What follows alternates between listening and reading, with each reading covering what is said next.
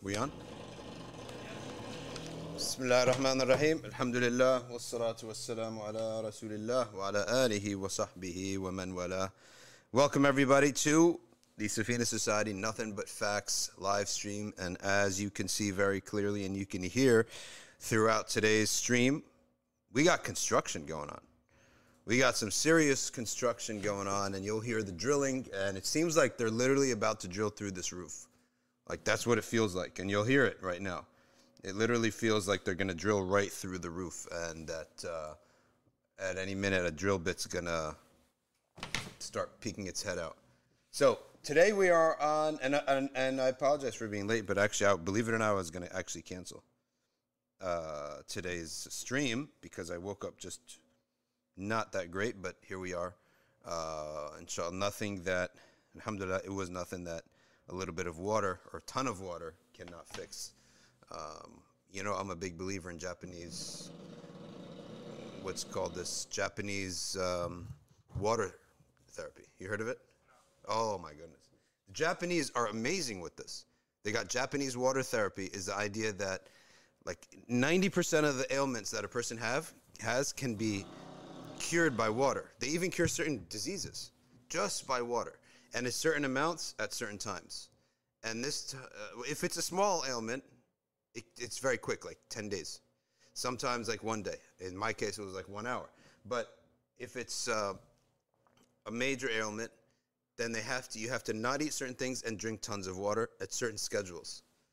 That they figured it out. And I thought to myself, when I saw this, it's so elegant. Like, it's so simple. It's almost like the Apple of medical treatments. Like, back in the day, Steve Jobs came in and he made everything simple and sleek. Everything white with like an on button. That's it.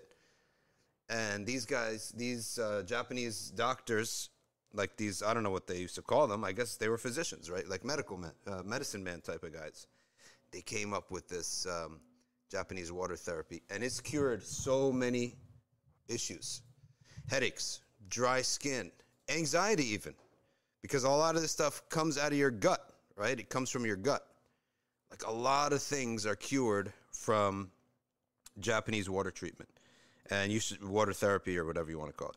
So you should look this up.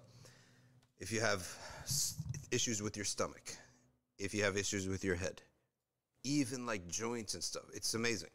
Just study it and look it up, and I'm a big advocate of it. It's not developed. It's not like you're going to find like tons of literature. It hasn't caught on, probably because there's no profit in it, right? Just telling people to drink water at certain amounts of time. So it's not going to develop because there's no profit in it. All right, so I'm going to read. I have my iPad for Instagram. And Habib, you're going to read me any questions from YouTube because I don't know what is going on. Every time I come in here now, my phone refuses to accept the Wi-Fi. And it's just, I can't see anything. What about issues with tinnitus? What is tinnitus? Like tendinitis? What is that exactly? I'm not familiar with that medical term. Could you look it up for us, Habib? But look up what Japanese water treatment. I don't know if there are any experts anymore.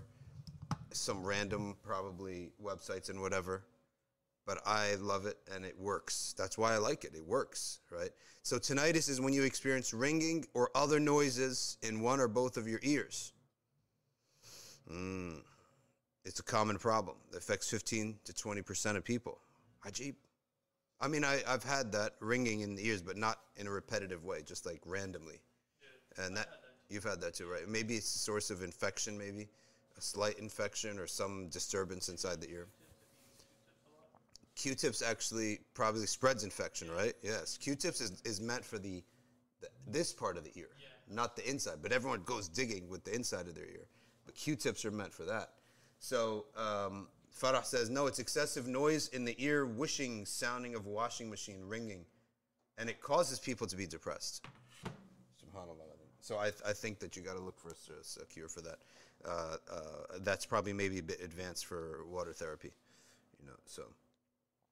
Bismillah ar-Rahman ar-Rahim, Surah al-Sharh. Speaking of depression, she mentioned the word depression. This is your antidepressant. This surah right here is completely your antidepressant. Okay. Alam nashrah laka sadrak is your antidepressant. Allah subhanahu wa ta'ala begins, have we not relieved your chest? Your burdens of your soul, basically. Have we not relieved the burdens of your soul? In other words, hasn't it happened in the past that Allah has relieved the burdens of your soul? Right? So, if He's done this in the past, He'll do it again in the future. If He's done it with other people, He'll do it again in the future. Okay? If He's relieved other people's burdens in the past, then why can't He relieve your burdens? Aren't there immensely successful people out there who come back and they tell you, I was a crack addict, I was on alcohol, I was an addict, I was this, that, and the other.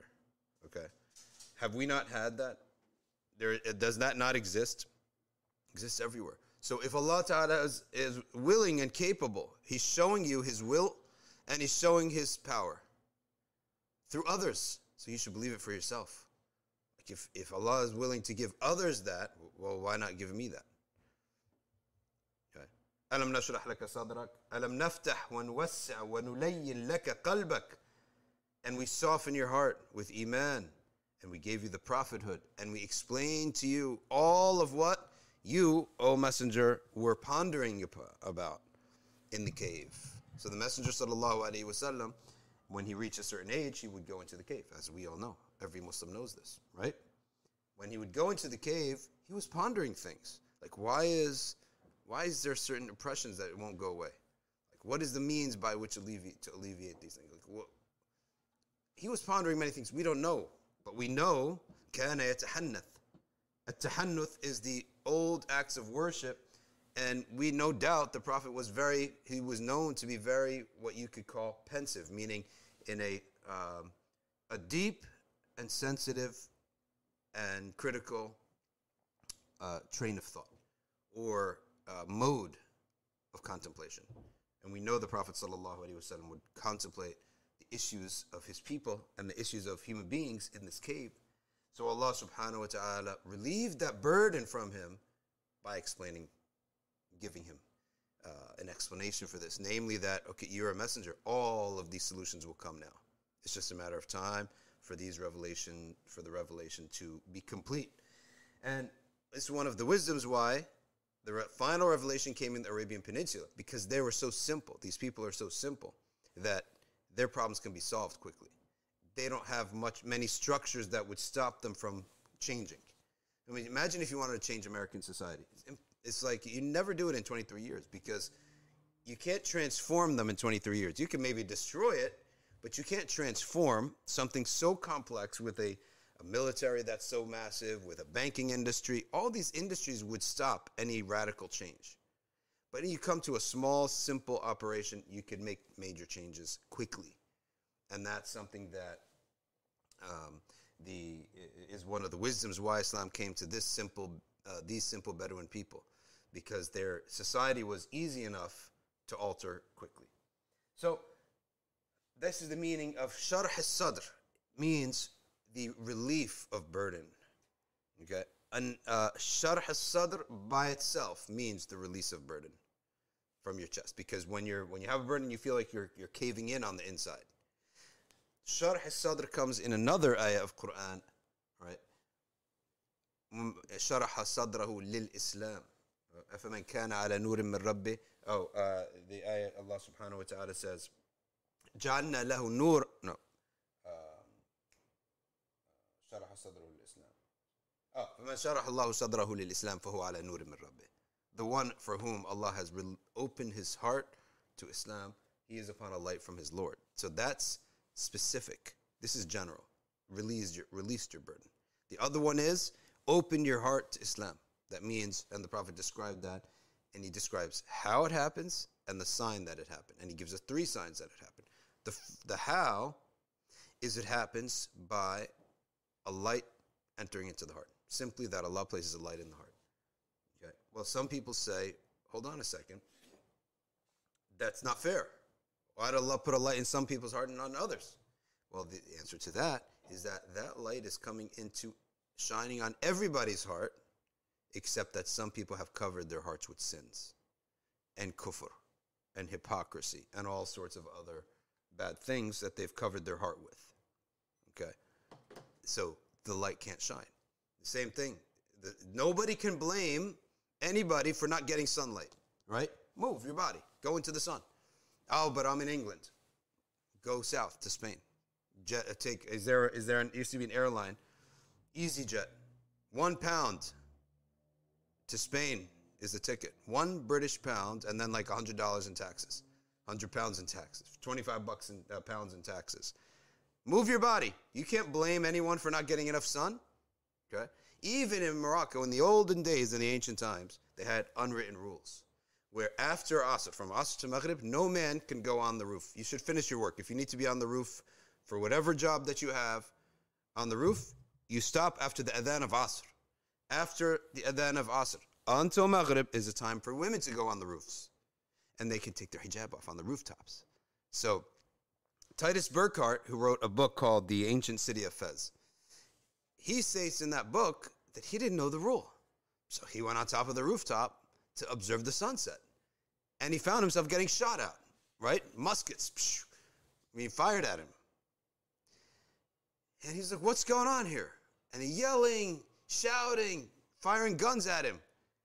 And he came down, and then they told him, no, after Asr, it's for women to get sun, right? They need to get sun. They also do things up there, right? For example, they may be using the sun for some other purposes, like sometimes they have pigeons up there. Some they have laundry that they want to put out. Whatever purposes they have, and just to get some sun.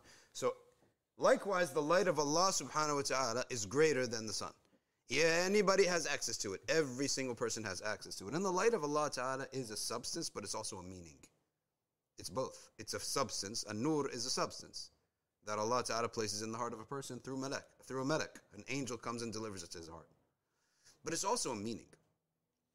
A meaning being like the signs of Allah Ta'ala's existence, of a creator, are so clear and obvious that the only way that you cannot see it is to not want to see it.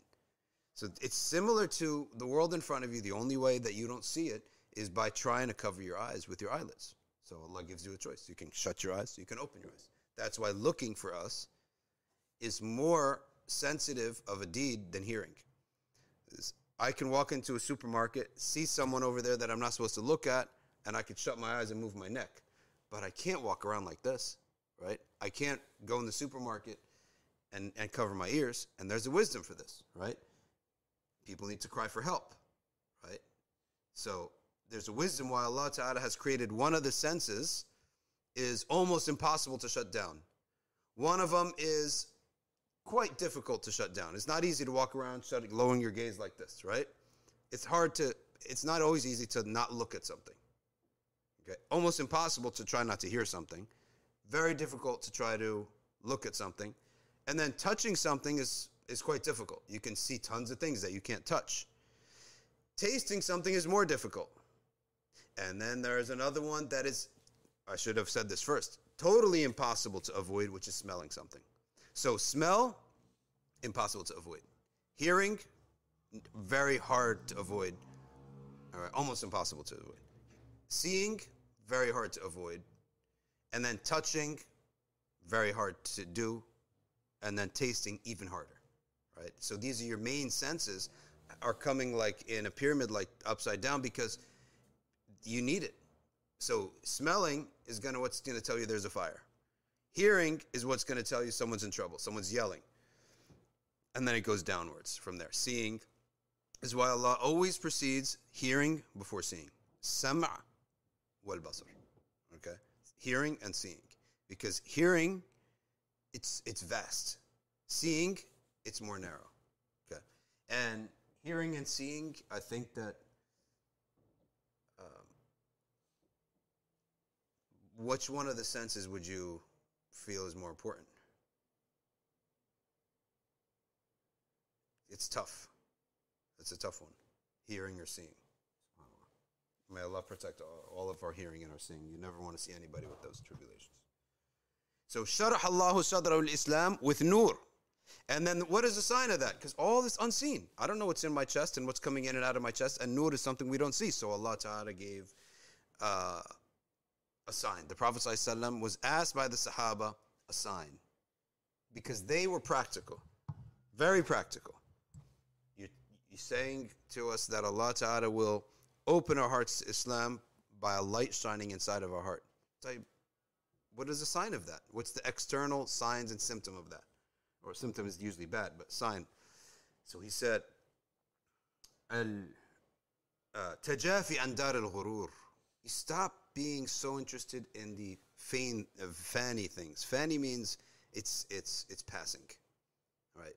It's passing. It's something that's just not gonna have any long-lasting existence.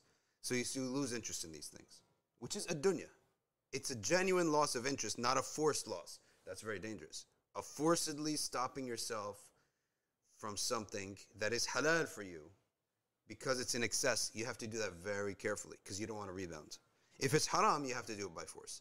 But if it's a halal thing, you have to take it slowly. Anything that is, as Sayyid Muhammad Daniel said, perishing. That's a good word. It's going to be useless to me in the future. التجافي عن دار الغرور والإنابة إلى دار الخلود. And then, but you now have a yearning for what is permanent. So, my ibadah is permanent. I'm going to see that reward forever. So it's more worth time for me. It's more worth the investment. You're never going to have sadness. Ever see like something that was such a big deal to you of life, of dunya and life, and then you see its picture 10 years later. You're like, what was I doing? A waste of time.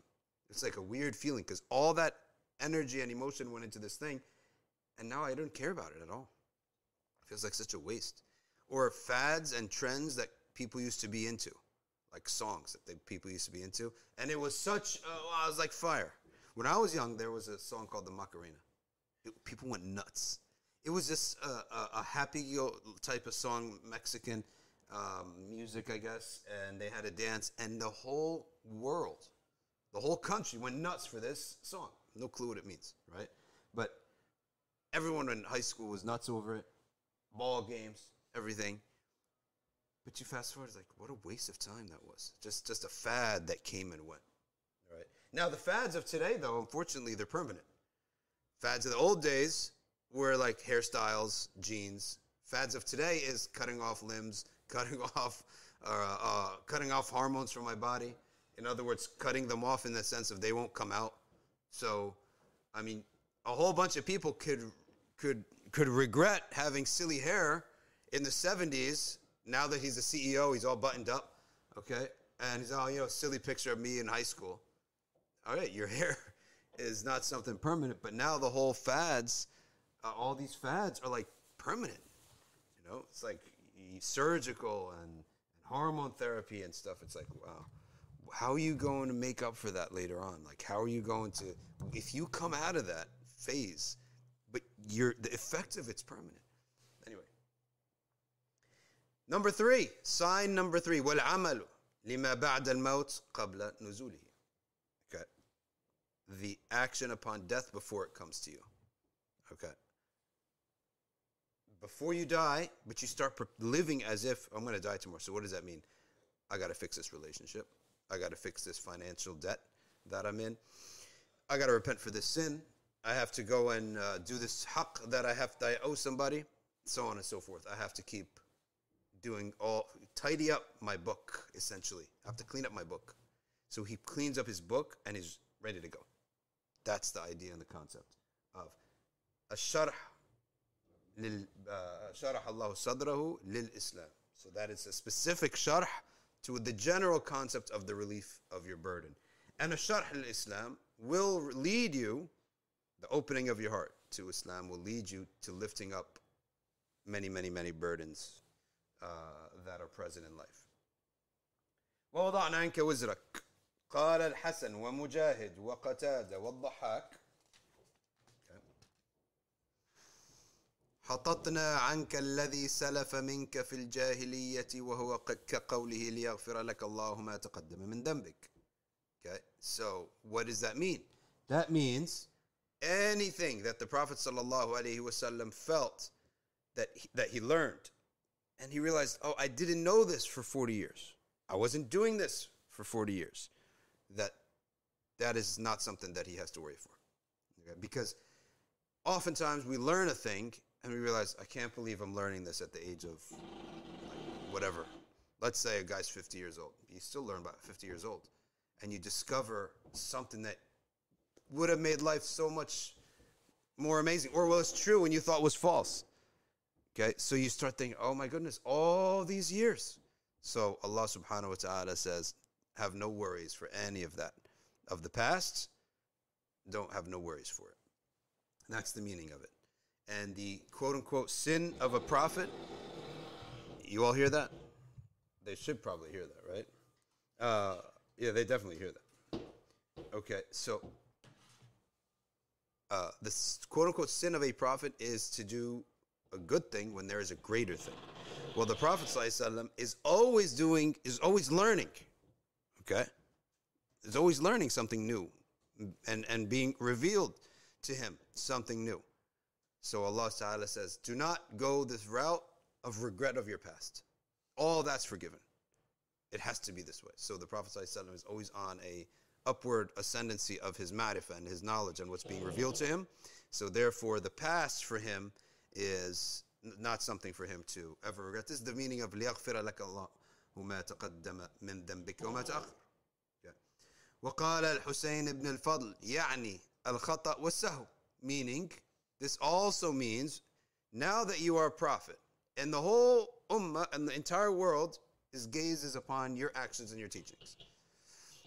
Any mistake, any forgetfulness, do not concern yourself over, because it's by Allah's qadr, so that you can teach people how to make a mistake, how to recover from that mistake, and how to recover from that forgetfulness, such as, how can you have a Prophet sallallahu alaihi wasallam forget and pray dhuhr as in 2 rakahs rather than 4 rakahs? So if he forgets that, the munafiq and the skeptic may say, maybe he forgets revelation too. No, impossible. So Allah is declaring it here that all of that is by Allah's qadr first.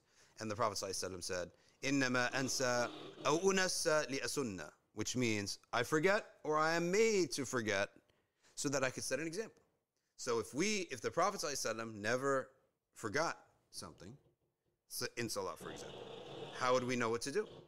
If he never made a judgment for which there was another Sahabi had a better judgment, how would we learn to have the humility? So, of recognizing someone has a better idea. And the Prophet ﷺ, that happened by design from Allah subhanahu wa ta'ala at the Battle of Badr. So we asked then, in terms of the location, where to stop, and there was a well that the Prophet was not aware of because he was not from that area. So you can't even blame him for not being aware of that. But it's not like it's blameworthy. But a Sahabi knew something about this dunya, okay, that the Prophet at that moment in time was not aware of. So,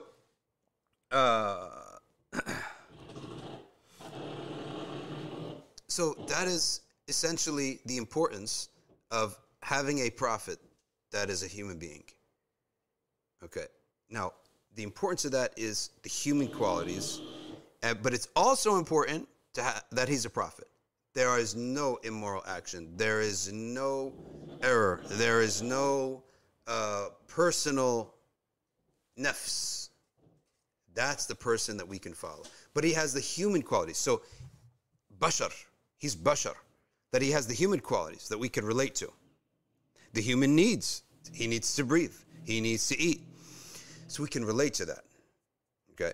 But he has no moral failings. So we could look up to him. So we need to relate to the Prophet, but we need to look up to him too. You have a Prophet with moral failings, every fasiq would love him because he justifies it. All right, so that Prophet committed that sin. So what did Elijah Muhammad say to Malcolm X? Elijah Muhammad said to Malcolm X that when Malcolm X discovered, hey, guy's sleeping around with the secretaries, and he's got kids all over the country with his followers.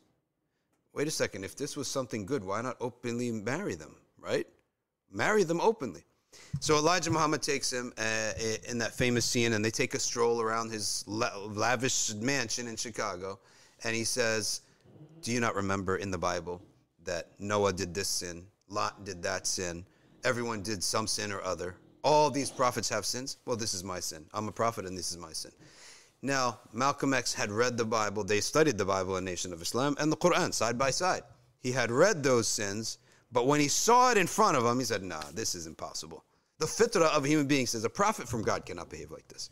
If a prophet from God behaves like this, we should all behave like this, right?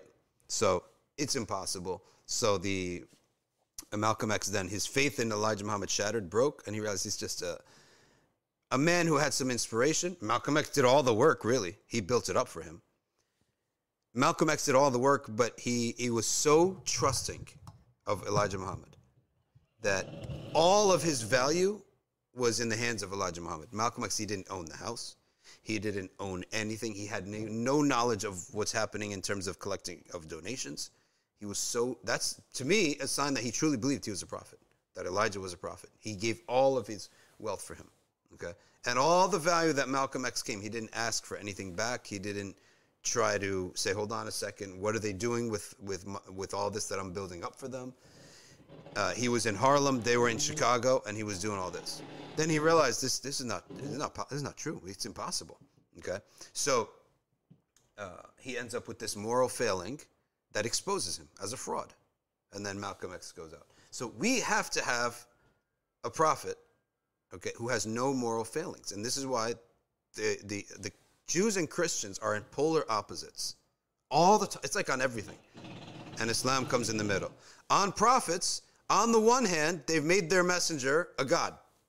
And on the other hand, all of their prophets commit the most heinous crimes and sins. That if you teach it, you have to teach it just for the sake of knowing their misguidance. They say that Noah, complete lies about Sayyidina Nuh alayhi salam. I'm just going to say it in English so no one connects it. That they say that Noah ended up getting drunk. Okay. They say that Lot, he left with his daughters, and his wife sided with the homosexuals. So he left with his daughters, and they were without home. And he didn't have a wife now, so he slept with his daughters. Like he raped his daughter. What? I mean, if a priest did 1/4 of that, he'd be out of the church. Yet you're telling us your prophet did that?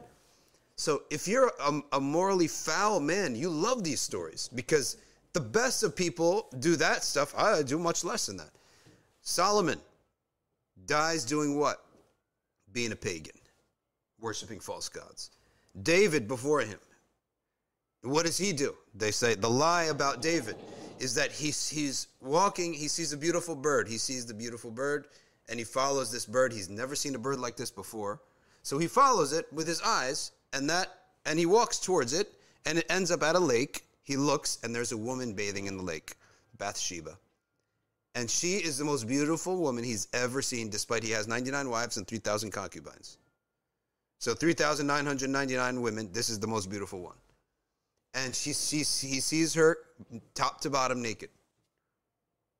And he can't take his eyes off her. So subhanAllah, then why should they tell the youth don't watch pornography? And this is your prophet doing this? Now it gets worse. He comes in, and he asks, and he can't work all day. You know, they make their prophets like psychological cases. All of their prophets are like this, right?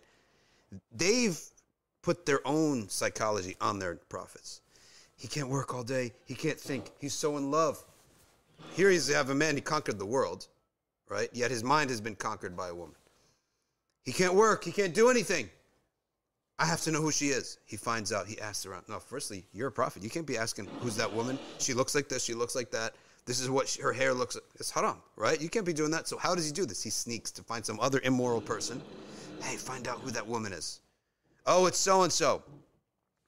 Who is she? The wife of so-and-so. He's your friend. Oh, he's my friend. Where is he? He's fighting in one of the wars. Okay? He's at one of the wars, and what does he do? He writes a letter. He says, a long list of orders to the general. Oh, P.S., by the way, do you have so-and-so? We really need his energy and his experience on the front line. Put him on the front line because we need his experience there. I want him right at the front, where 90% of the time you die. And then PPS, send me a list of everyone dead, right, who dies. I want to know who. I love my soldiers. I need to know when they die. So he sends this letter, using his monarchy and his kingdom and his power to basically kill his own guy. They get the letter back. He died. Oh, okay. Were you at the battle? Yeah. When was the battle? Oh, it was about 2 months ago. Okay, so her iddah started 2 months ago, her waiting period. So he's committing murder, but this is what he's worried about. Her iddah. Okay? Her waiting period after death, 2 more months, whatever. So that's what he's worried about after committing murder and looking at her naked. But he was worried. He wants to make sure that he follows the iddah, right? Such lies and nonsense. Then he marries her. And then the great prophet Solomon is the baby that comes out of this ruse and this murder and this sinfulness. So when you got one group of people have such heinous lies about their prophets, they're all moral failures. Now you swing the other side, you make him a god. Christianity, you make him a god. Antum dallin. Seriously. Both of you. No one could follow either one of these religions and keep his intellect intact and have a normal life. Because on one hand, my leaders are the most immoral people. On the other hand, my leader is a God who I can't relate to. He's divine. Okay? I can't relate to him. So either way, I can't live normally anymore. Okay? That's why atheism is never found amongst Aboriginal people. Aboriginal people, they know there's a power above us, is greater than us. Either they become pagans or animists. Pagans create their own god, a symbol of their god, of their beliefs, or animists, they worship the sun, the water, or whatever. Okay? Atheism never comes out of nature. Leave people on their own, they're never atheists. Atheism comes out of a defective religion. Lies mixed with truth. Judaism and Christianity. That's where atheism comes out of. Okay? So, this is the concept and the importance of the idea here that the Messenger sallallahu alaihi wasallam is bashar, but he's also Nabi. He's bashar, we can relate to him. He's Nabi, he has no moral failings. He never did anything disobedient to Allah subhanahu wa ta'ala, nor harm another person. Nor did he use his power for selfishness. Why was it? It was almost necessary, or the prophet made it a binding upon himself. That's the right way to put it. The messenger bound himself that not one gold coin spends the night in his house. Although that is not in any book of Islamic law sunnah for us. It's not sunnah. But the prophet did it. So nobody would ever say he uses his prophethood to gain wealth. Okay? Nobody would ever look at the Ummahat al-Mu'mineen, the wives of the prophet, and say, they're benefiting from this financially. Now, anyone can benefit financially, it's halal. But the prophet does not want anyone to accuse him. Because you can accuse anybody of being selfish, and he uses his talents to gain a lot of money. And we would say to you, and? Okay, believe that, no problem. But you believe that about your prophet, you're a kafir, right? So you can't have certain beliefs about your prophet. Okay, but that you can have about other people. It's not going to harm you. So this is the concept and the idea here of وَوَضَعْنَا عَنْكَ وِزْرَكَ. So the Prophet sallallahu alaihi wasallam, the awzar of the Prophet, لِيَغْفِرَ لَكَ مَا تَقَدَّمَ مِنْ ذَنْبِكَ لِيَغْفِرَ اللَّهُ لَكَ مَا تَقَدَّمَ مِنْ ذَنْبِكَ وَمَا تَأَخَّرَ. Okay, لِيَغْفِرَ لَكَ اللَّهُ مَا تَقَدَّمَ مِنْ ذَنْبِكَ وَمَا تَأَخَّرَ. الذنب is that the Prophet sallallahu alaihi wasallam learns something new of the revelation, is in constant increase of wisdom and knowledge, then looks back and sees that he wasn't upon that in the past. Allah subhanahu wa ta'ala is saying, do not go that route in self-blame or anything. Because all of that is forgiven, and it's by the qadr of Allah that you learn everything at certain phases. That's the concept and the idea. Okay. As for the belief that the Prophet is given all the knowledge of the dunya and the akhirah, yes, we hold that there is a hadith that states that the Prophet Allah Ta'ala is a dream in which Allah placed his hand on my back and all the knowledge of the heavens and the earth came to me. That we hold, Imam al-Haddad says, it is the most of the knowledge all knowledge is for Allah Ta'ala, but so much knowledge. And that came later. But the knowledge was placed in him, and it grew within him later, so that there could be a time where he did not know something. Later on, he did know something. Okay? So he had all of that knowledge later on. Okay. Now, there's another statement. وَقِيلَ, it is said, and this is very important, لِيَغْفِرَ لَكَ اللَّهُ مَا تَقَدَّمَ مِنْ ذَنْبِكَ وَمَا تَأَخَّرَ. What he means is the sins of your nation. Because the Prophet ﷺ, what he's making istighfar for is not his own record.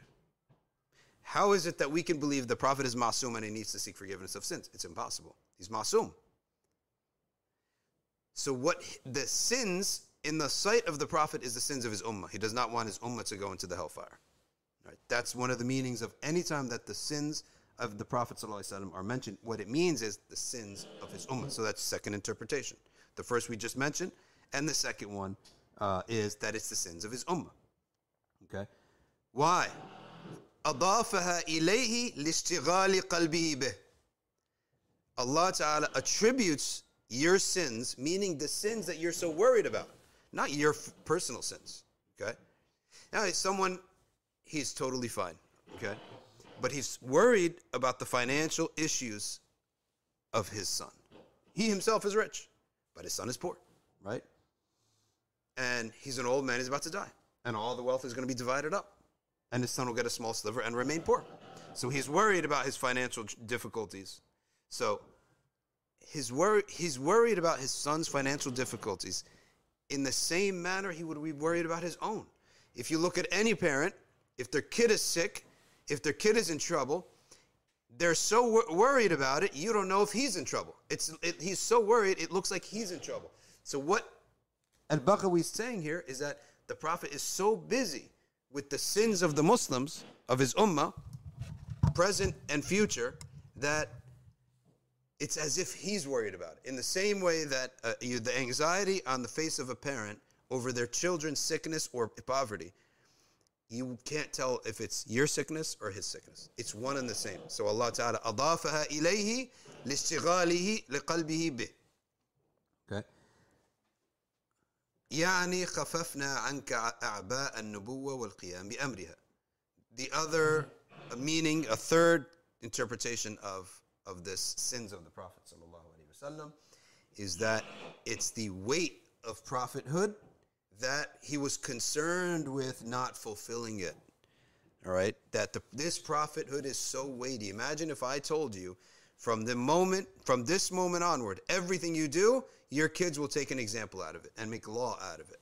You're like, no, this is like too heavy for you, right? Well, the Prophet ﷺ, his every word and every action that he takes, even his states and his mood and who he approves of and who he surrounds himself with, is sunnah for the entire world until the end of time. How weighty is that?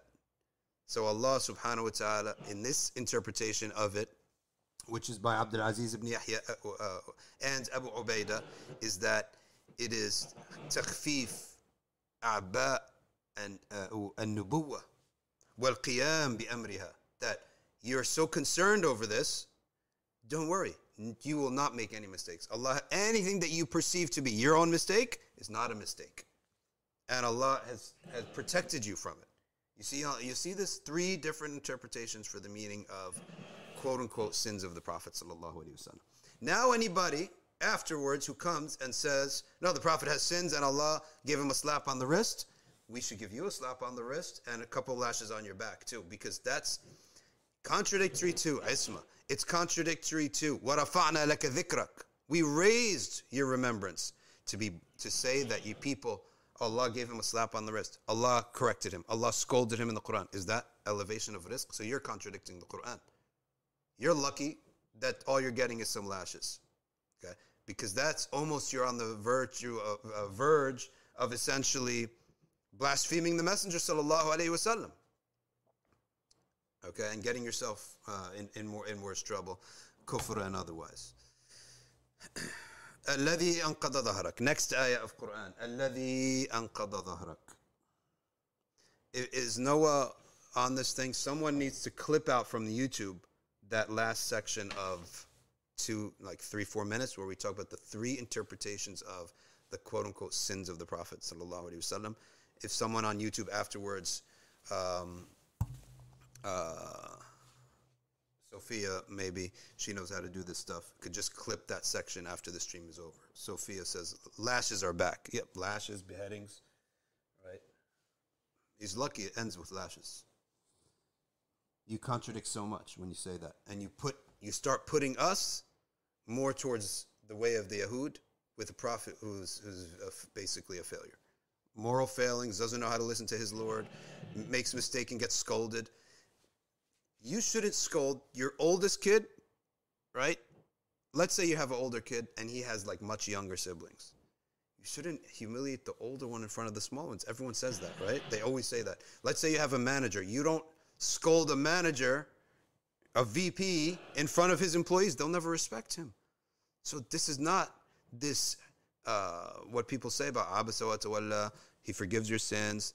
You have to understand this in context so you can have this is almost like the tanzih of the Prophet sallallahu alaihi wasallam. Tanzih is to remove what is untrue about Allah subhanahu wa ta'ala, but it's also removing what is untrue about the Prophet sallallahu alaihi wasallam.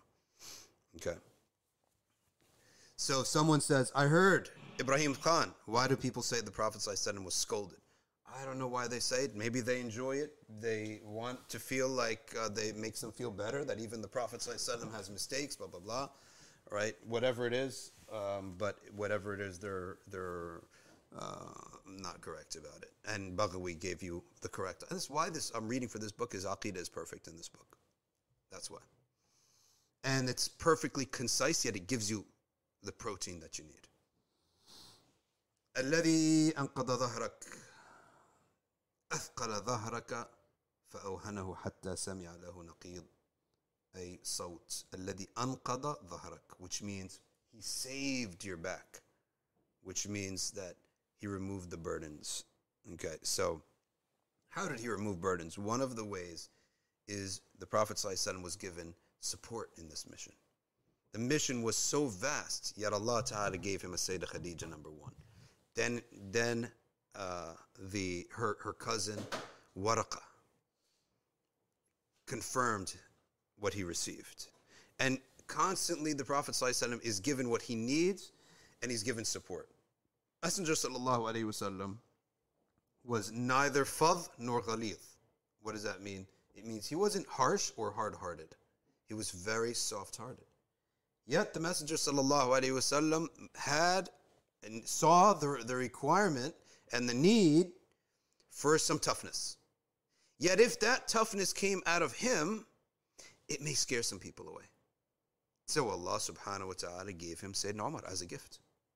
Right? Gave him Sayyidina Umar. And nobody should ever imagine, well, the Prophet doesn't do anything and other Sahaba do. How could you say that that Umar does what the Prophet doesn't do? Or Abu Bakr had more converts at his hand in Mecca than the Prophet has his hand. And people say, how could you say that? We could say, for example, that the fuqaha, the scholars of Islam, have went into the philosophy of Islamic law and expounded upon it and clarified many things. And you would say, how could you say they clarified what the Prophet didn't clarify?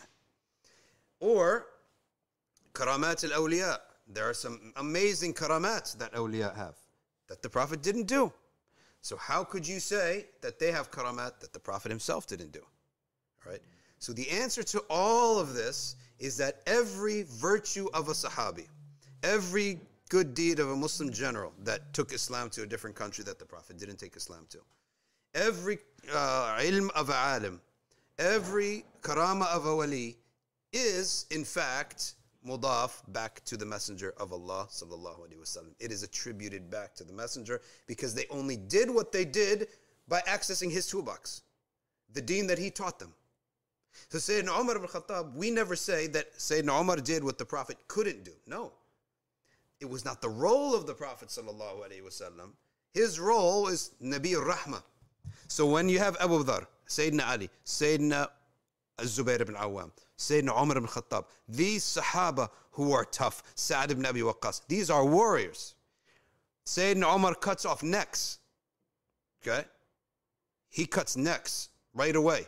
You mess around, that's the number one go-to solution. Okay? And you say, no. These Sahaba could not fulfill that role without the training of the Prophet, without believing in the Prophet. So every one of these Sahaba, ulama, Islamic kings in general, Muslim kings and generals in Islamic history, awliya and arifina billah, who have amazing prayers, right, that they get responses to that are not found in the Sunnah. Dua. Okay? Bab al-dua maftuh. And they have ad'iyah that are amazing. They have du'as that are amazing. And they get a response to them as well. They're mujab al-da'wah. Okay? How could you say all this? Because they're all the branches of the Messenger of Allah sallallahu alaihi wasallam. They could not have done what they did without iman in the Prophet, followership of the Prophet, using what the Prophet brought to them. So all of that is an attribution to the Messenger sallallahu alaihi wasallam. Everything good about the ummah of the Prophet, from the first Sahabi until the end of time, physical, spiritual, intellectual, military, everything, cultural, is attributed to the Messenger, peace be upon him. That's why he's an-Nabi al-Ummi. Ummi means the source. He's the source of it all. So he does not have to do every single detail.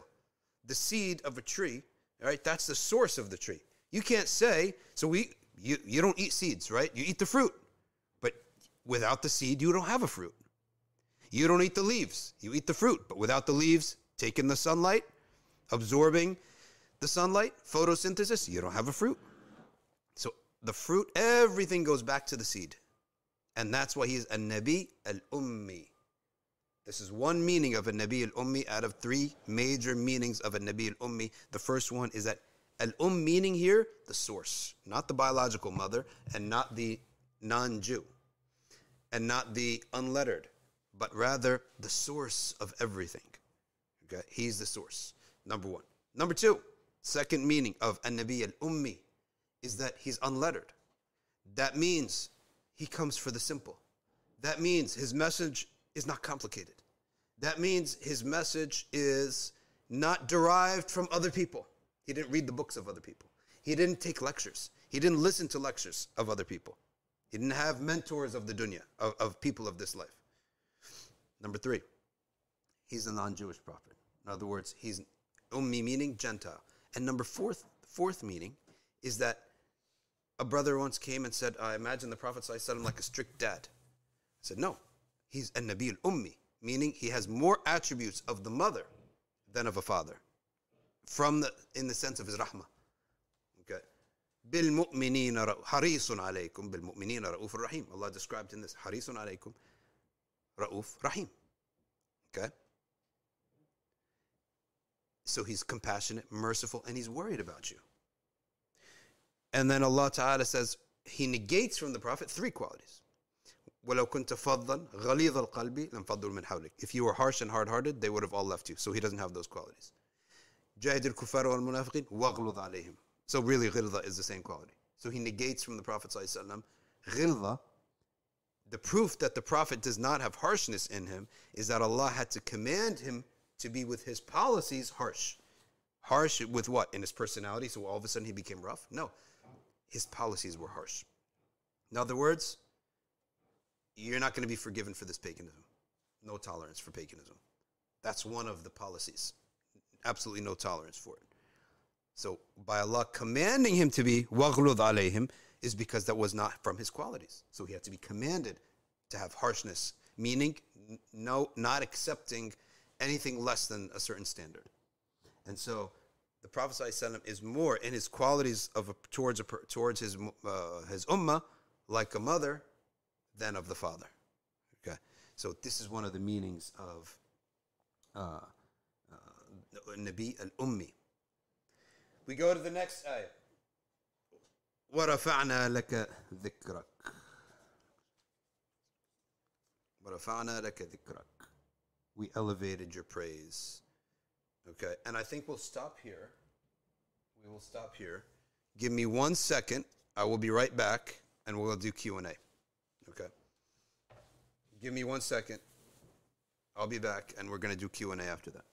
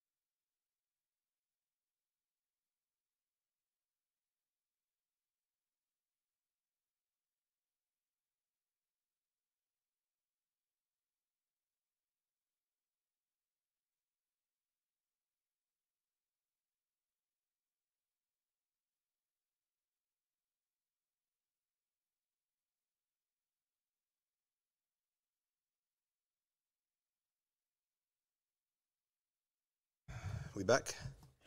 All right, Bismillah ar-Rahman ar-Rahim. Let's take your Q&A right here. Let's see what we got here. Al-Murabita is saying, Allahumma salli wa sallim wa barik. Can you hit AF, by the way? Did you hit AF? It's focused, right? Okay. على سيدنا محمد النبي الأمي وعلى أزواجه أمهات المؤمنين وعلى ذريته وأهل بيته. By the way, the month of Rabi al-Awwal is starting. Okay. So be very, it's good for us to always look out for the Hijri months. Okay. And Rabi al-Awwal is in. Okay. What are the four meanings of An-Nabi al-Ummi? The question is, so again, An-Nabi al-Ummi. The meaning the source. So he's the source of all the good of his ummah. So nobody should ever say, don't say the Prophet, somebody had a quality that the Prophet didn't have. Yes, they can have a quality that the Prophet didn't have, but he's the source of that quality. So in effect, it is his quality. Okay? Every beneficial knowledge is attributed to the Prophet. It's because of the Messenger, peace be upon him, and so on. And Nabi al-Ummi is the Prophet who is unlettered. That means Allah's education of him is solely through revelation, not an inspiration. He doesn't speak from himself. It's all wahi. So he's not educated by other human beings. That's why it's so important for him to be ummi. Okay? He never attended lectures, had a mentor, or read a book. So number 3, he's the non-Jewish prophet. He's the Gentile prophet, which means is for everybody, not limited just to those people. And then fourthly, the ummi meaning with compassion, more of a mother than a father. In other words, the harshness of a father may scare somebody. It's very hard to have that same emotion towards a father than towards a mother. Now, of course, you do have certain emotions towards that. And the Prophet does have both attributes in that his sharia brings and makes sure that people are taken care of. Okay, and the Prophet did say, I'm at the rank of a father towards you. How? That he physically would take care of the people of the Muslims that live under his rule if their husband dies or their father dies. And he's responsible for their protection in the city. So from that aspect, he did say, I'm like a father. But from emotionally, he is ummi. In other words, more like the rahmah of a mother than a father. Okay, so that's the meaning of those 4 qualities for Fari 551. How to get to the straight path once and for all, says Furqan Javid. Follow Jumhur Ulama Ahl Sunnah. I seem to flicker between good and bad. I make mistakes and I repent. I think, and many Muslims today, they indulge in major sins. Yes, so we're in a time of non-stop tawbah. The temptations of some faced by some people, especially youth boys, and the temptation to look at women, it's almost like not even a fair fight. You're asking someone to carry a refrigerator uphill, right? If they fail, I think that that's an assumption that most people will fail on that, and that the course of action is nonstop tawbah. That's the only course of action. There's no other way around it. That you got every day, every other day, you got to sit down for ibadah to wipe out your sins. Of course, you make tawbah right away, but you also have to wipe away those sins. And you have to do that by intensive remembrance of Allah. Intensive. That means keeping the Quran in your earbud at all times, right? So those AirPods are very useful now because they don't have cords everywhere. And listen to the word of Allah Ta'ala constantly. It's going to purify your heart. You go to sleep listening to it. It will purify your heart. Keep your tongue in the remembrance of Allah. Recite Quran. Force yourself to recite the Quran, to do dhikr and ibadah. And then you have to almost trick your mind. Which is not a trick, it's the truth. Allah Ta'ala is going to give me this if I avoid these sins. And go for it, right? And believe it so you can get a reward. So that's the way. That's what I believe is the only way forward for in terms of the temptations of a lot of things in this life, because we are the first generation to ever be tested by this.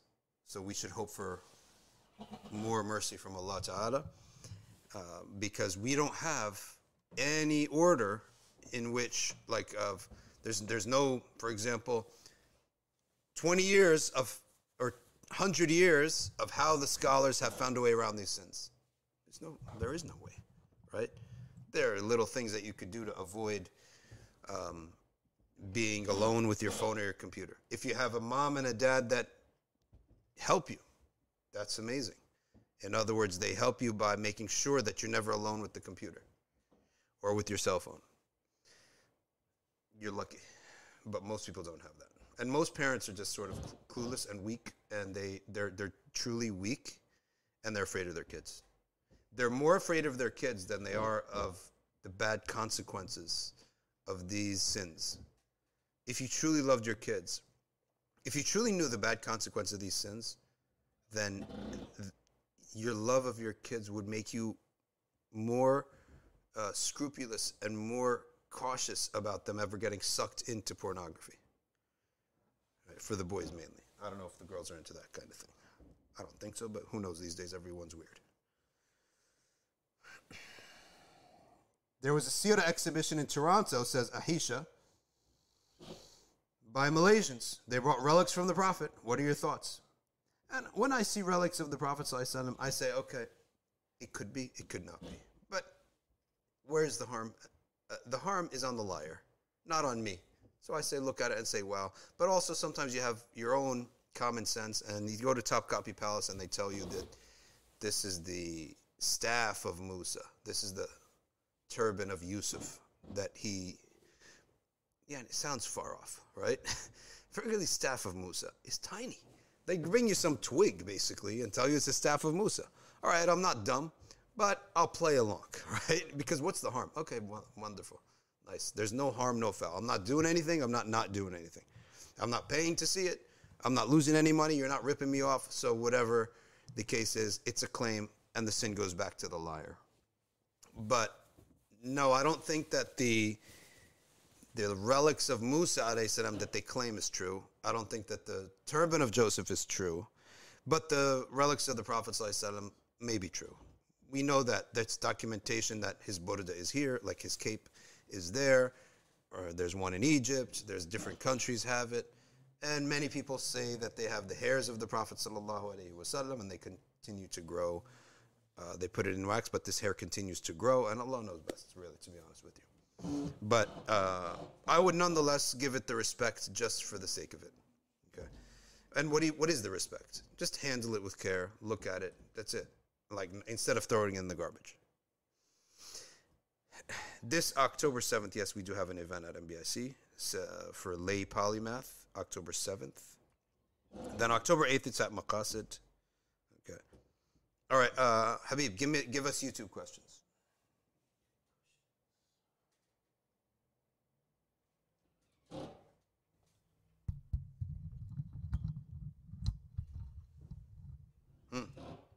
What we got? Is it okay if I desire to travel the world? How do I align it with my deen instead of just wasting my time and money? I want to travel the world, he says. Well, if you love traveling the world, but you want to align it with your deen, and you need to make money. Well, firstly, with the deen, there's no harm in that unless you're saying that you have to abandon your kids. If you love it so much, find a way to make money out of it. Become one of these world travel bloggers. Okay.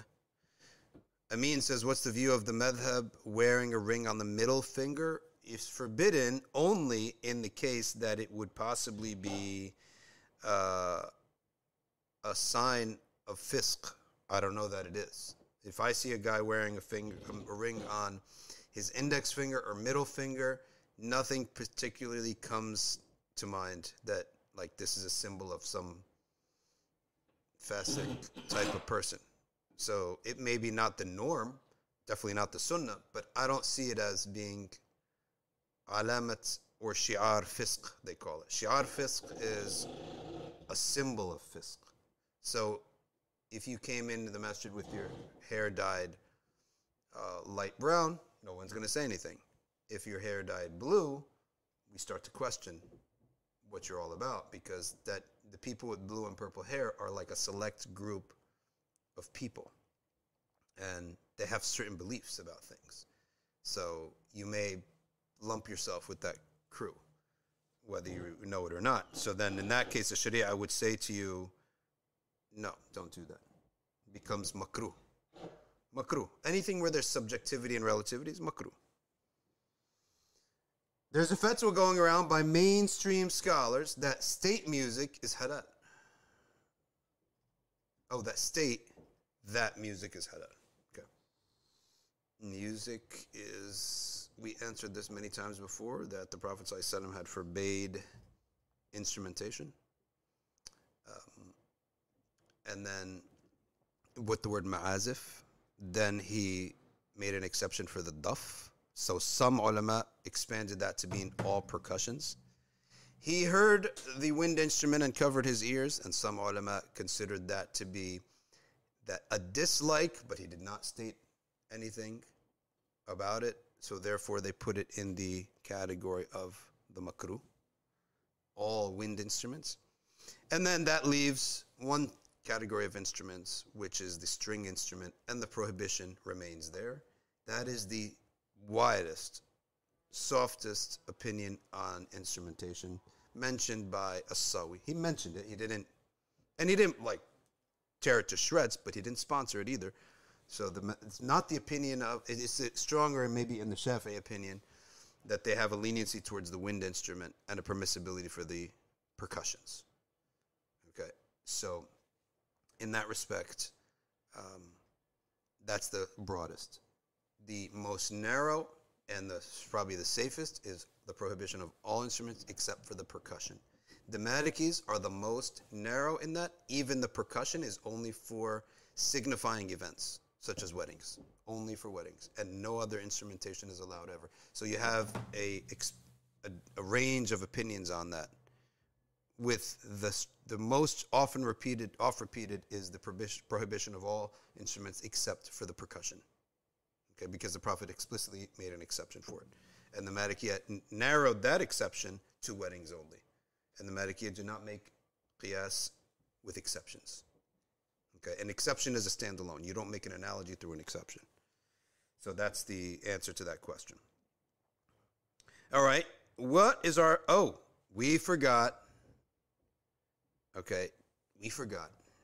to make dua for Sheikh Yusuf al-Qaradawi. He passed away.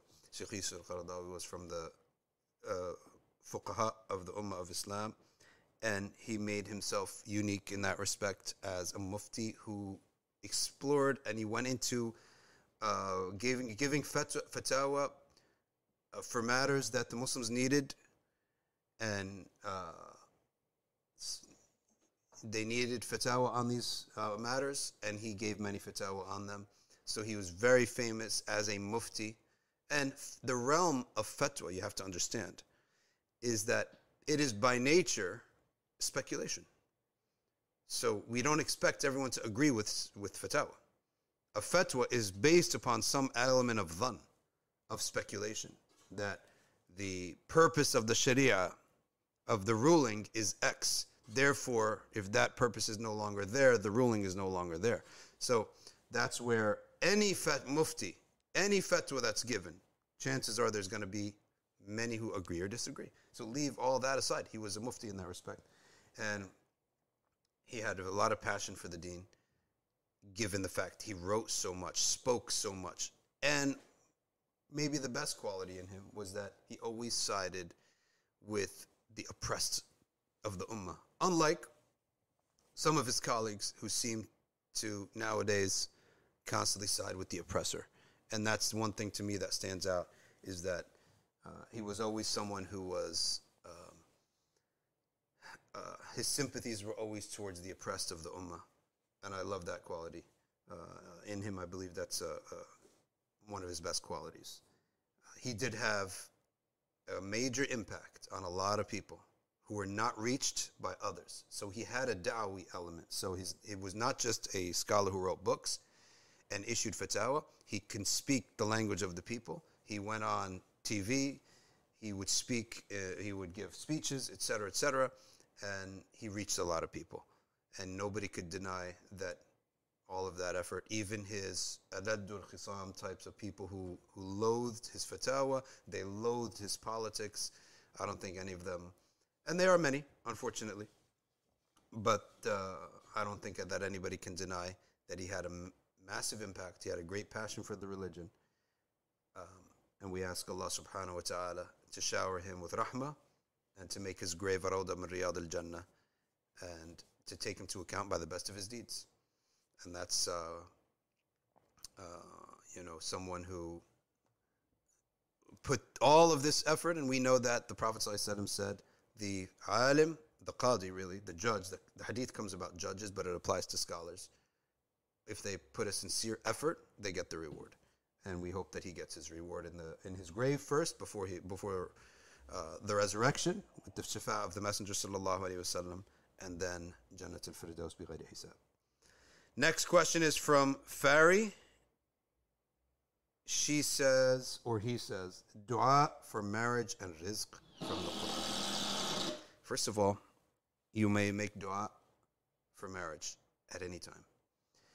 And it is from the Quran to desire what we may call in this world, and Hollywood calls it and Disney calls it, true love. Right? Whatever it is that Hollywood and Disney call it. But that is what we call Qurrat al-Ain. And Allah subhanahu wa ta'ala tells us to say in the Quran, رَبَّنَا هَبْ لَنَا مِنْ أَزْوَاجِنَا وَذُرِّيَّاتِنَا قُرَّةَ أَعْيُنٍ وَاجْعَلْنَا لِلْمُتَّقِينَ إِمَامًا. Oh Allah, grant us in this life, هَبْ لَنَا, assuming in this life, it's not for al-akhirah.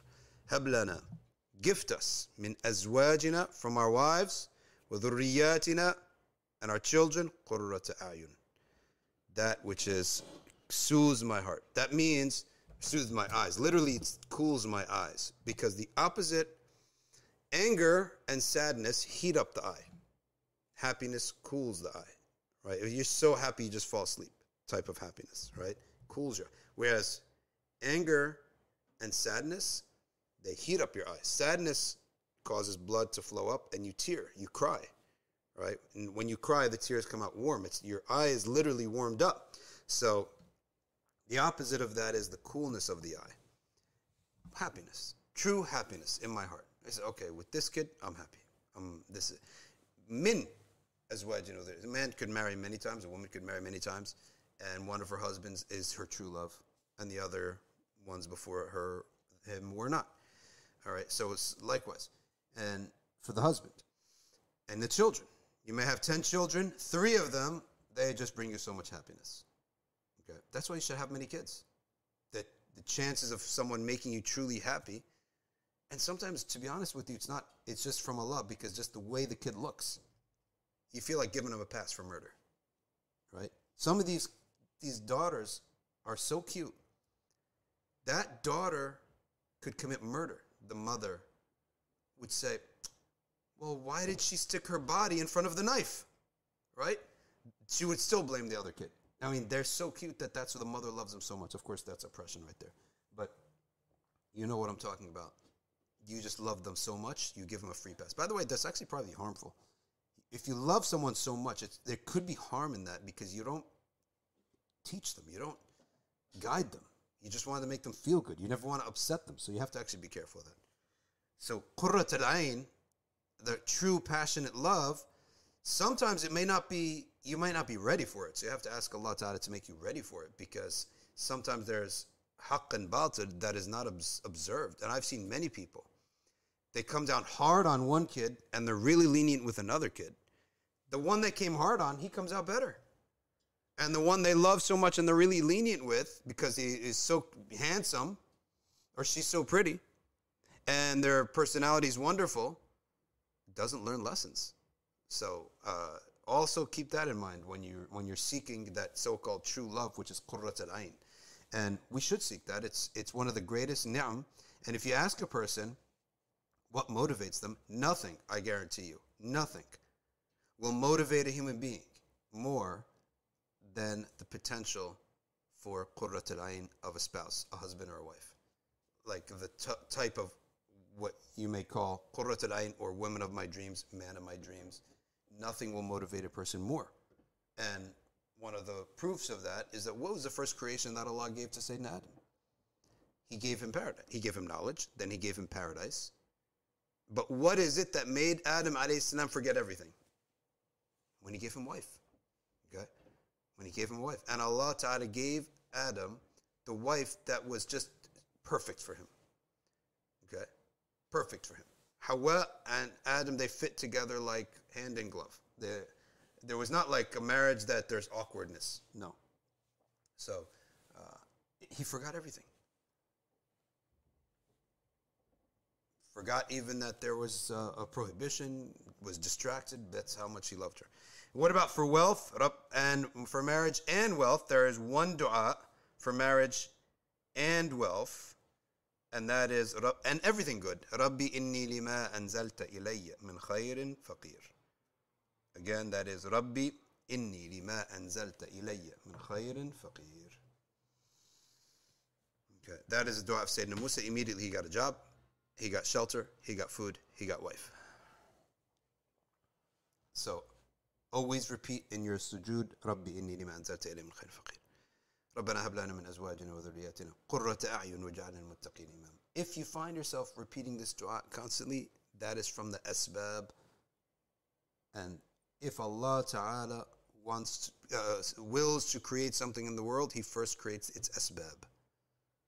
Okay? He creates the asbab first. Here's something that it's very important. I want everyone to pay attention to this. Many people say, I tried, it didn't work, it looks like Allah doesn't want it to happen. It's not meant to be. This is a major sin for you to do. Why? Because you are essentially making a prediction. You are speaking on behalf of Allah Ta'ala about the future. You have no business with the future. The correct statement is Allah did not want it to happen this time. He did not will it now, but He may will it for the future. So that's the difference, okay? So you should say, Allah has not willed it at this time. We don't know about the future, right? So you fail once at something, okay, Allah did not will it in this time around. You don't know about the future, so you have no business with the future, all right? Maybe Allah wills it tomorrow. Okay, I didn't get an answer. I've been waiting for the reply for 5 weeks. I didn't get an answer. Allah, it must be that He is not willing it. What's your business with Allah's future? That's the possession of Allah Ta'ala. Don't peek into His doorway. Okay? That's like peeking into someone's private business. You have no business with that. So it is not willed now, but it may be His will in the future. Okay? So you have no business with that. What's the difference between al-Jabir and al-Jabbar? Al-Jabir is the one who brings two broken things together. It's a name of mercy. Al-Jabbar is the one who brings justice upon somebody strong despite their strength. That's Jabbar.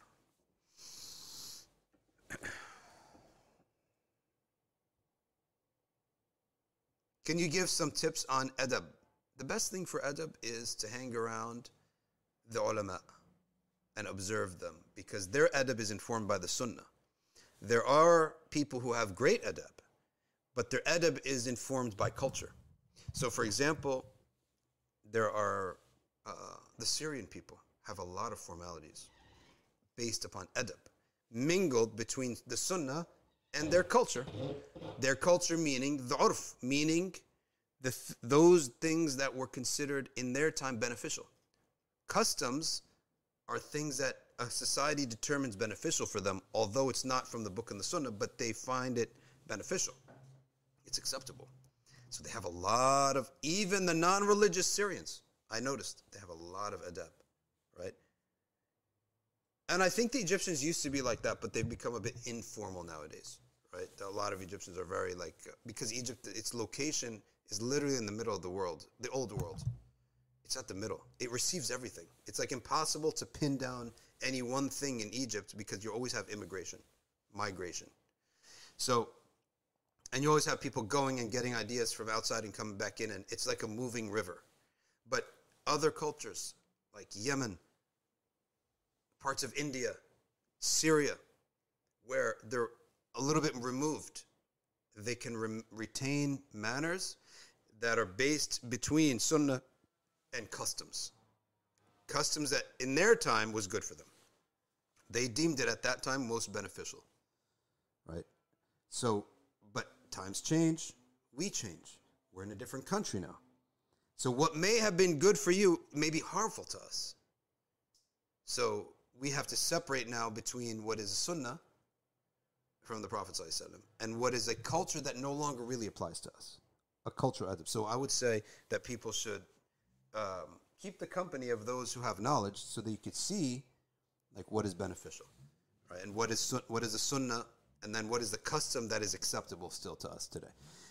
I want to announce to you, for all of you, to study fiqh today. So go to arcview.org, sign up for ArcView Basic so that you can take today's Hanafi fiqh class at 7:30. On ArcView Basic, Hanafi fiqh. Today, Monday, Hanafi fiqh. Tuesday, Shafi'i fiqh. Tuesday, Maliki fiqh. Wednesday, Shafi'i fiqh. Thursday, Hanbali fiqh.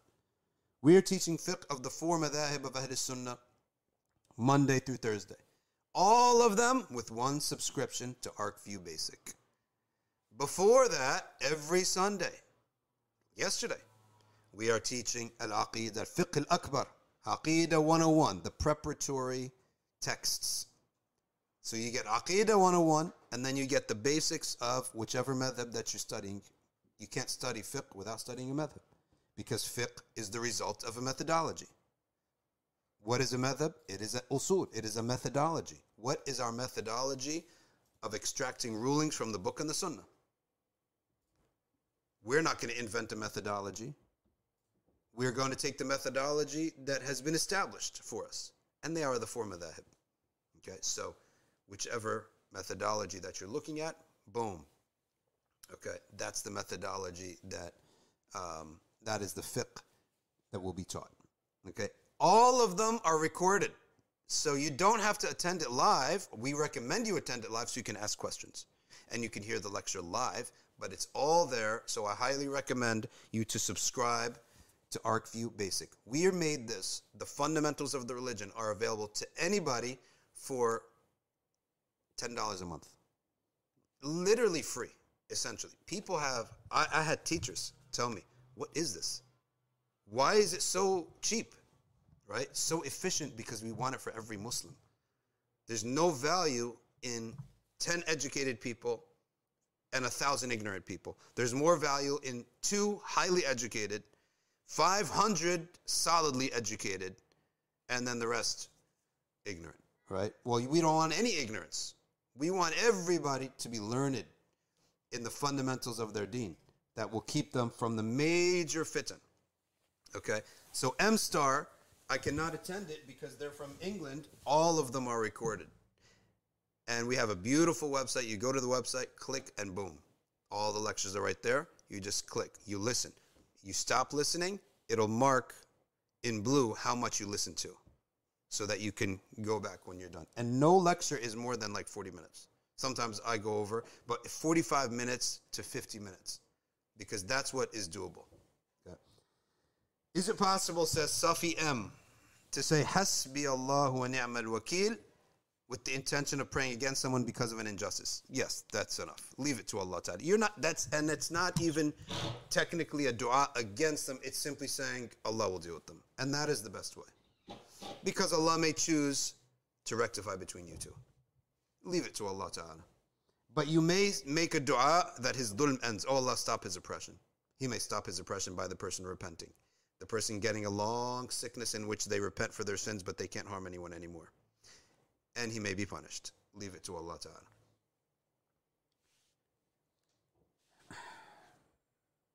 If someone, says Marine Green, is it a sin if someone doesn't tell every news of their life to their relatives?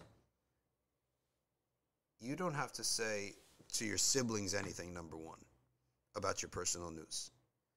And for your parents, if you live under their roof, you're obligated to tell them what concerns, them too. What concerns them. The part that overlaps between you and them. Okay. Because it's fathomable that there's some embarrassing thing or private thing that you need to keep away from them that may hurt them. Okay. But you shouldn't really imagine that it's very odd if a parent would give hasad to their kid, right? But maybe some people are different, right? So, but you should also just keep in mind not to offend people by making them feel that they're iced out of your life. Okay, so you find a way to maybe, make the news mellow. If your brother is poor and you got very rich, right? So you could say, yeah, hey, brother, I got a job. I got a new job. Yeah, it's a little bit paying a little bit more. You don't have to tell them you're making now $500K a year and the poor guy is making like $50K a year. It's a little bit better. I'd say it's pretty decent, right? So you have to mellow it down for him so that you don't inflame his hasad or his envy or just make him feel incompetent, okay? So you have to make sure that doesn't happen. Everybody, male or female, a brother or not, biological brother or not, everyone. If a person's dua didn't get fulfilled on their first visit to the Kaaba, does it mean Allah did not like their presence? No, actually, believe it or not, maybe the opposite. Because there's a Prophet ﷺ said, a man will pray to Allah subhanahu wa ta'ala so fervently, and the malaika will be commanded, do not answer him, because if you do, he'll stop making dua, and I love to hear his dua. So Allah ta'ala will delay his answer, because Allah loves to hear his dua. So sometimes the delay is out of Allah's love. And if you want your prayer to be answered, start making a plan and discipline yourself. After I'm answered, am I going to still do ibadah? Or am I just going to coast? I'm done with it. No, you have to plan, what am I going to do to be grateful? And you can't plan just to be grateful. It's an exercise. So are you grateful for everything else? Have you ever woken up for the middle of the night, for dua, in the middle of the night, just to be grateful for any of your other blessings? No. So what makes you think, and why should anyone believe, that you will be grateful when you get this ni'mah? You haven't practiced it. Like you have never done an act of worship just solely for no reason except for the gratitude of what you had in the past. So what you're claiming now, oh Allah, give it to me and I'll be grateful. Well, what's the proof? You've never done that in the past. And I've given you bigger things, such as life itself. A brain, eyes, ears, guidance. And you never got up in the middle of the night. You never opened the mushaf. You never gave sadaqah with no intent other than gratitude. So you're lying, right? And you're putting up for yourself something that you'll never do. So start being grateful for the things that you have in the past. And gratitude has to have proof. Love has to have proof. I did this for that sake. Okay. Measurables. You need measurables.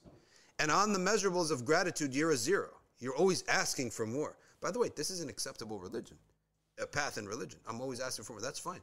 But you also need to be grateful. You're incomplete. It's acceptable. In other words, you're not like a munafiq or a kafir or a sinner, but you're incomplete. So we need to do some deeds just solely out of gratitude for what we have. Okay. How do you overcome addictions, such as overeating? I honestly believe that an addiction, and I'm not a psychologist, but an addiction is to solve a hole inside of a person. The person's really upset about something. Most times, what they're upset about is the absence of something. So you need to really pray and ask, what is the absence of what? And it's usually major. And it usually involves people in your life. You're not satisfied with your husband.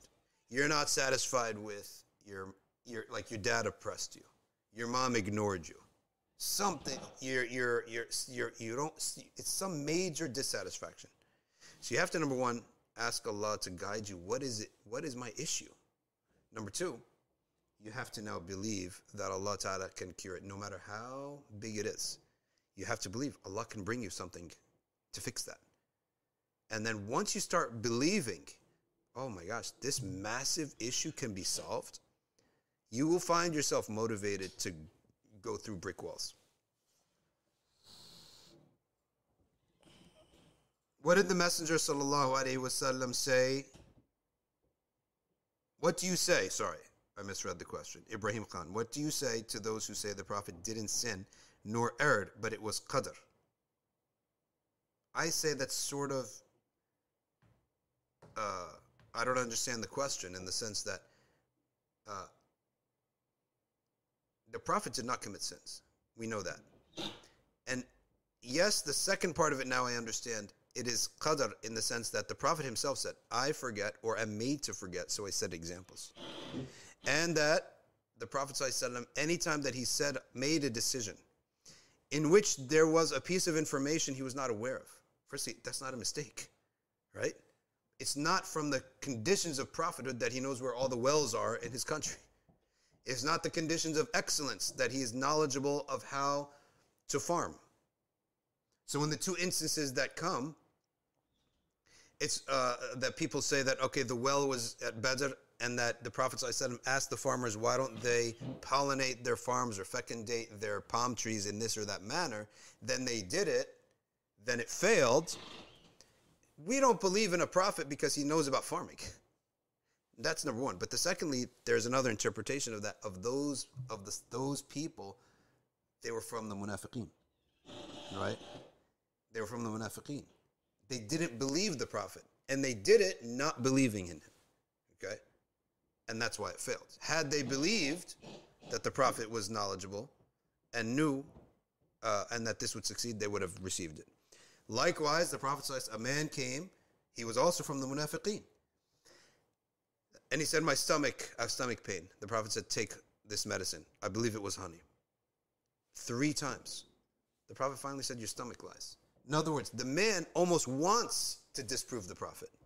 So that's why the Prophet said, your stomach lies. I didn't actually look into the depth of that hadith even. I want to look into it, but there is a hadith such as that. And it's used as an example of the Prophet ﷺ. He said something and was wrong. Firstly, if it was that doesn't decrease anything from his perfection. But number two, though there are explanations for each one of these, and the ultimate explanation is for the Prophet ﷺ to show us that someone could know more than the superior one in the group. So a scholar, an elder, a king. If someone under you in status knows a piece of information you don't have, there's no harm in that. Did not Prophet Sulaiman not know of the existence of Sheba in Yemen? He didn't know of their existence. A massive kingdom. And he's the great king and prophet. And he did not know of their existence until a little bird came and told him. Okay? He was angry. Where's the bird? The bird comes back, sits right in front of him, meaning that it's not afraid of injustice. It's not afraid of his anger. فَمَكَثَ غَيْرَ بَعِيدٍ. It came close to him and sat and spoke to him directly. I'm late because I discovered something you never knew about. Am I accepting a prophet because he knows geography? No, that's not what we accept a prophet for, right? And there are many people who know geography and know farming and know where all the water sources are, and you have no business following them. You wouldn't want to follow them. So that's what we say about these things. So it is just to show us his bashariyah, okay, and how we should interact with our bashariyah. Bashariyah means humanness. We have to wrap up in a second because I have another interview, believe it or not, with CARE. There's a podcast with a guy who works with CARE that I'm going to do right now. In Al-Futuhat al-Makkiyah, it's attributed to Ibn Arabi, saying, I don't read Futuhat al-Makkiyah or any of the books of Ibn Arabi, so I can't really tell you. But it's stated that Allah created 100,000 atoms. None of that is sound. It's just speculative speech that there's likenesses of us all over the planets. There's absolutely not a thread of true evidence for that. It's just sayings. Even Ibn Abbas is saying, it's not have a strong narration, and we don't know what he really meant by it. So we don't go by any of that. And some people try to use that to justify beliefs and relate it to evolution or something, and I don't see how that happens at all. But even Al-Razi quotes it as just like FYI, there is a hadith like that that's found, and he's saying it's found in the books of the Shia. The books of the Shia, their hadiths are not, there's no chains for many of their hadiths, if any. But when I went back to the books of the Shia, they're quoting Razi, quoting them. They don't even have the original quote, forget the hadith. They don't even have the original book that Razi was reading from. They don't even have that book. Like contemporary Shia books do not quote their own book. They quote Razi quoting their book. So they don't even know where the saying came from, let alone the hadith itself. This stuff is not belief for us. Sophia says, I can't do 5 p.m., 5:30 to 6 p.m. at the moment. So they're talking about ArcView classes. Ladies and gentlemen, sign up for ArcView Basics so you can get educated in your deen by simple courses that are there for you to refer to at all times. You click it on your phone, you do it, you wash your dishes, you drive, and you get educated. All right? This is a hangout. You learn something. You learn to love this deen. Right? But you also need structured courses that go through line by line of traditional texts. Wherever you go in the world, you say, I studied this book, the scholars will know what you're talking about, and they could take you from there. Structured education.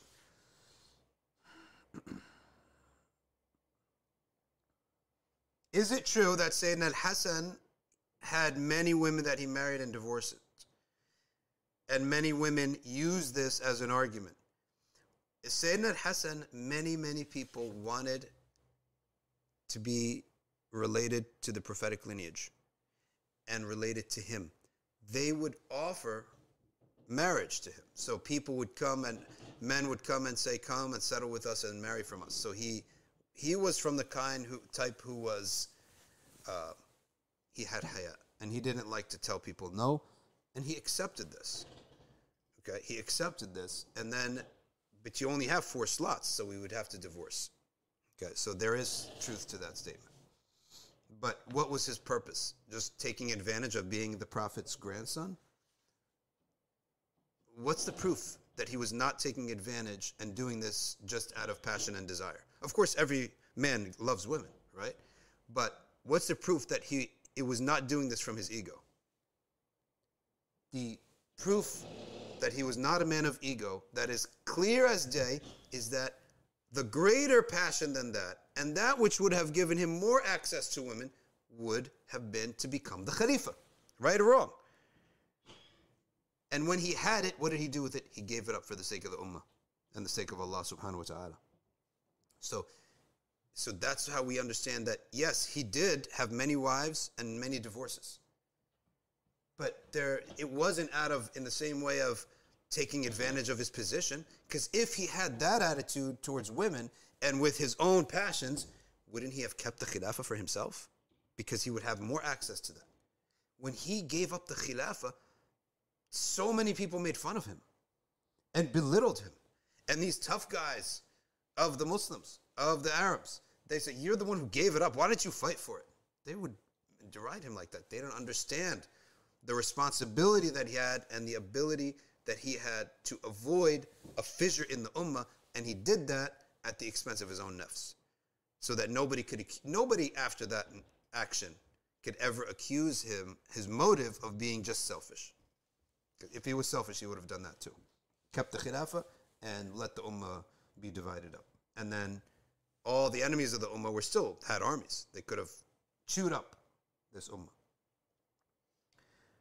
Could you give me one question, Habib, from Instagram? Do you have Instagram in front of you?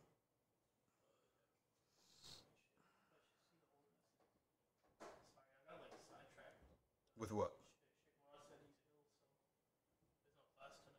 Oh, okay. There's no daughter Fatah class. Women who divorce for no reason go to hell. There's no such thing. There's no such thing. Firstly, a woman cannot divorce for no reason. she has to offer something to her husband. Like coming into the marriage, she accepted a dowry, right? If she wants to get out of the marriage, okay, she received a dowry, and both people agreed to marry. Okay, a man can't come take a woman by force. To get out of the marriage, she has to give something back, similar to the dowry or whatever is accepted, whatever both sides agree on, and both sides have to agree to the divorce. All right. So, she's not just going to leave. That's how a khula happens. So in that sense, he's also accepting. Arc views with a K. A-R-K view. Arc view. Burning hijab. Is it kufr? What difference does it make? They're all mubtadi'ah anyway. It's like murtads revolting against mubtadi'ah. We don't really have a party in this issue of the Iranian hijab, kufr burning, whatever they're doing. Who knows what the hell they're doing? But we don't have a horse in that race anyway. So it makes no difference to me. That's why I don't follow up on it. Go up again. What's that question?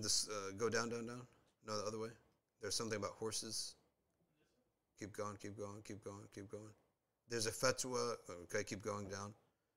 Keep going. Okay, no, I misread it. No problem. Iranian protest. Yeah, that's what I just said. I mean, it's like, what is it? Like apostates going against innovators. We don't have a horse in this race. Probably all agent provocateurs in this and Western organizations are all just inflaming this. So I didn't even bother. I never got into Iranian anything, right? The only thing I like about Persian, even in the Shia era, was that they had some amazing art and culture. I remember in Islamic art and architecture, that class that I took at Georgetown, the Persian chapter was one of the best. These people had an amazing culture. And there were Shafi'iyya before that, Sunnis, Shafi'is. Then they became Shia. So set that aside. That's not the issue. But the culture that they had, they're elite people. Persians are elite people. But the local, all Islamic modern history, to me, it's a turnoff. Right? It's just like, it's not authentic. It's not genuine. It's all like, take Western ideas and just, force it down a completely different culture, different history, different everything, and take a Western concept and just force it over over a completely different culture. So, is it permissible to trade a code for a free movie ticket? I don't know what kind of movie the person will use it for. Allahu A'lam. I don't think so, but I don't think it's permitted, but who knows? Ask somebody else, because I don't know what movies they're going to be watching and is there even a movie that's totally halal? You can't. Go to a movie that has no music in it. And some modern muftis have permitted the background of like jingles and stuff like that, even for movies. And from Ahl Sunnah too, not just some modernists. I think every movie you like go to now, they throw in like some like political view. Like, every movie is woke. Yeah, woke. It's so annoying, right? You can't watch a thing. Even I think like one of the Batmans, someone told me, like Catwoman she's like woke. She's like, oh, all these whites, right? It's just, they call it woke casting. And of course, that's totally politically incorrect to be against that. But woke casting is like a play about George Washington, and he's like Korean. The actor's Korean, or the actor's like Jamaican, and he's supposed to be playing somebody who was white. So it's like, oh, okay, do that. Make a movie about Michael Jordan and put someone Chinese as Michael. Put a Daisy as Michael Jordan, right? How is he going to say, I'm the Black Jesus? Anyway, go back to see what's genuine there. Okay, let's do that one. How do you respond to people who say that worship is only based on Quran and Sunnah, everything else is bid'ah? It's true. It is. But you're not the interpreter of Quran and Sunnah. You probably don't even know Arabic. Let the interpreters of the past, such as Abu Hanifa, Malik, Shafi, and Ahmed, and all of their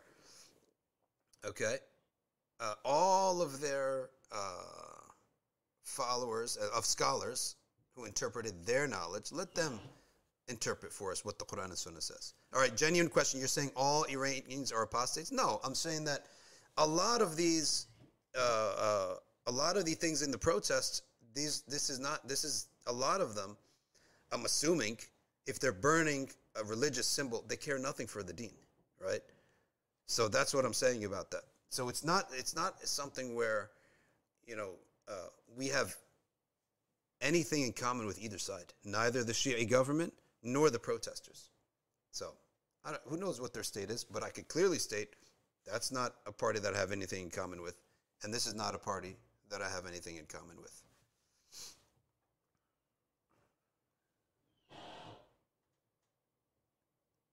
Is my wudu invalidated if I actually touch my private parts, even they're as close as a barrier? No, it's skin to skin that breaks the wudu.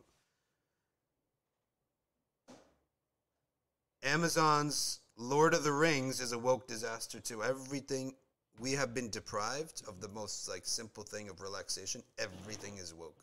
For a while, the NFL was going that route too. Couldn't even watch a football game. Is there alimony in Islam? No. What alimony? Why would he pay her after the divorce? He pays her child's care. Why would he take care of her after the divorce? Right? She doesn't want him. If you don't want him, you don't want his money. What you have a right to is child's care. He has to pay for all the children, every last penny. And if the food mixes with your food, that's acceptable. So it's not reasonable that he's going to pay a certain amount of money and you're going to go buy food for the kids and you keep a cabinet for them and a cabinet for you. The food will mix and that's acceptable. Okay. Do you need to lower your gaze in front of a transgender who went from woman to man? If it looks like a man to you and you had to be informed it's transgender, but it's totally a man, then you do not have to. Okay. What do you think of Muslims being drafted to fight for the Russian army? Same as any army, essentially, that is a non-Islamic army, a non-Muslim army, or an army that is going to do something you don't believe in. Because technically, if you're involved in an army, let's say the Venezuelan army, is there anything on the horizon that they're going to oppress anybody? So I don't see, it's like being part of the police force, right? There's nothing intrinsically haram about that. What's haram is the fact that is when they do something oppressive. So you want to be part of an army that is just guarding the borders, whatever. There's nothing forbidden about that. It's no different than being part of the police force. It's just what you execute on the job must be something permitted. The wars you engage in, so the American wars, any empire is going to have oppressive wars. So you don't want to be involved with that.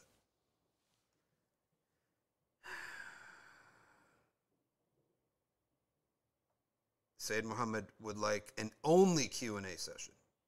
Maybe one day. I posted a question on Patreon. All right, we'll check it out. By the way, this podcast is brought to you by you, the patrons that will sign up to become patrons at patreon.com/Safina Society. And I thank from the bottom of my heart, and I make dua for everyone who financially supports this podcast, okay, and makes it happen. Because we can't make this happen without time, electricity, money, everything. And you are the source that makes it happen. So we actually need Allah's help and then your help after that to be at patreon.com/Safina Society.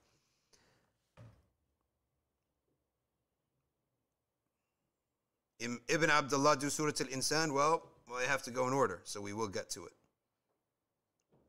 Did the Prophet sleep with his head uncovered? Head covered? No. And I don't think it's possible to sleep with your head covered.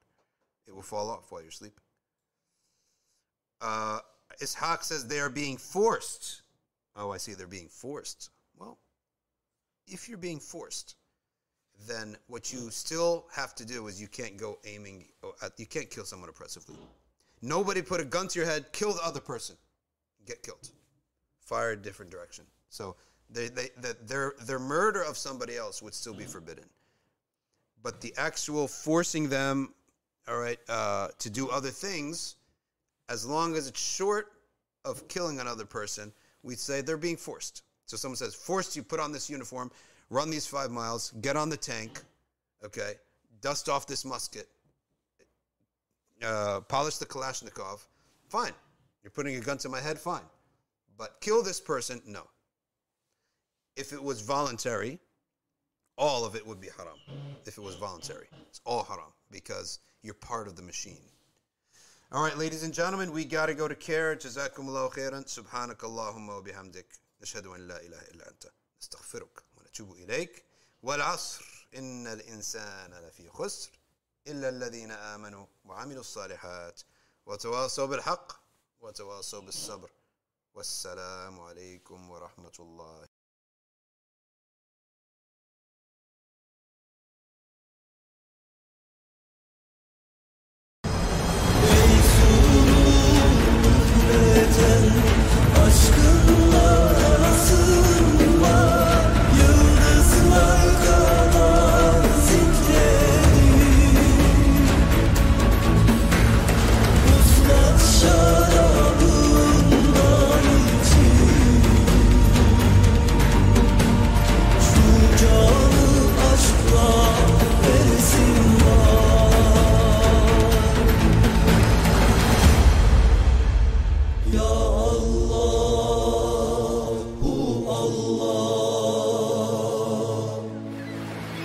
Kalbe şifa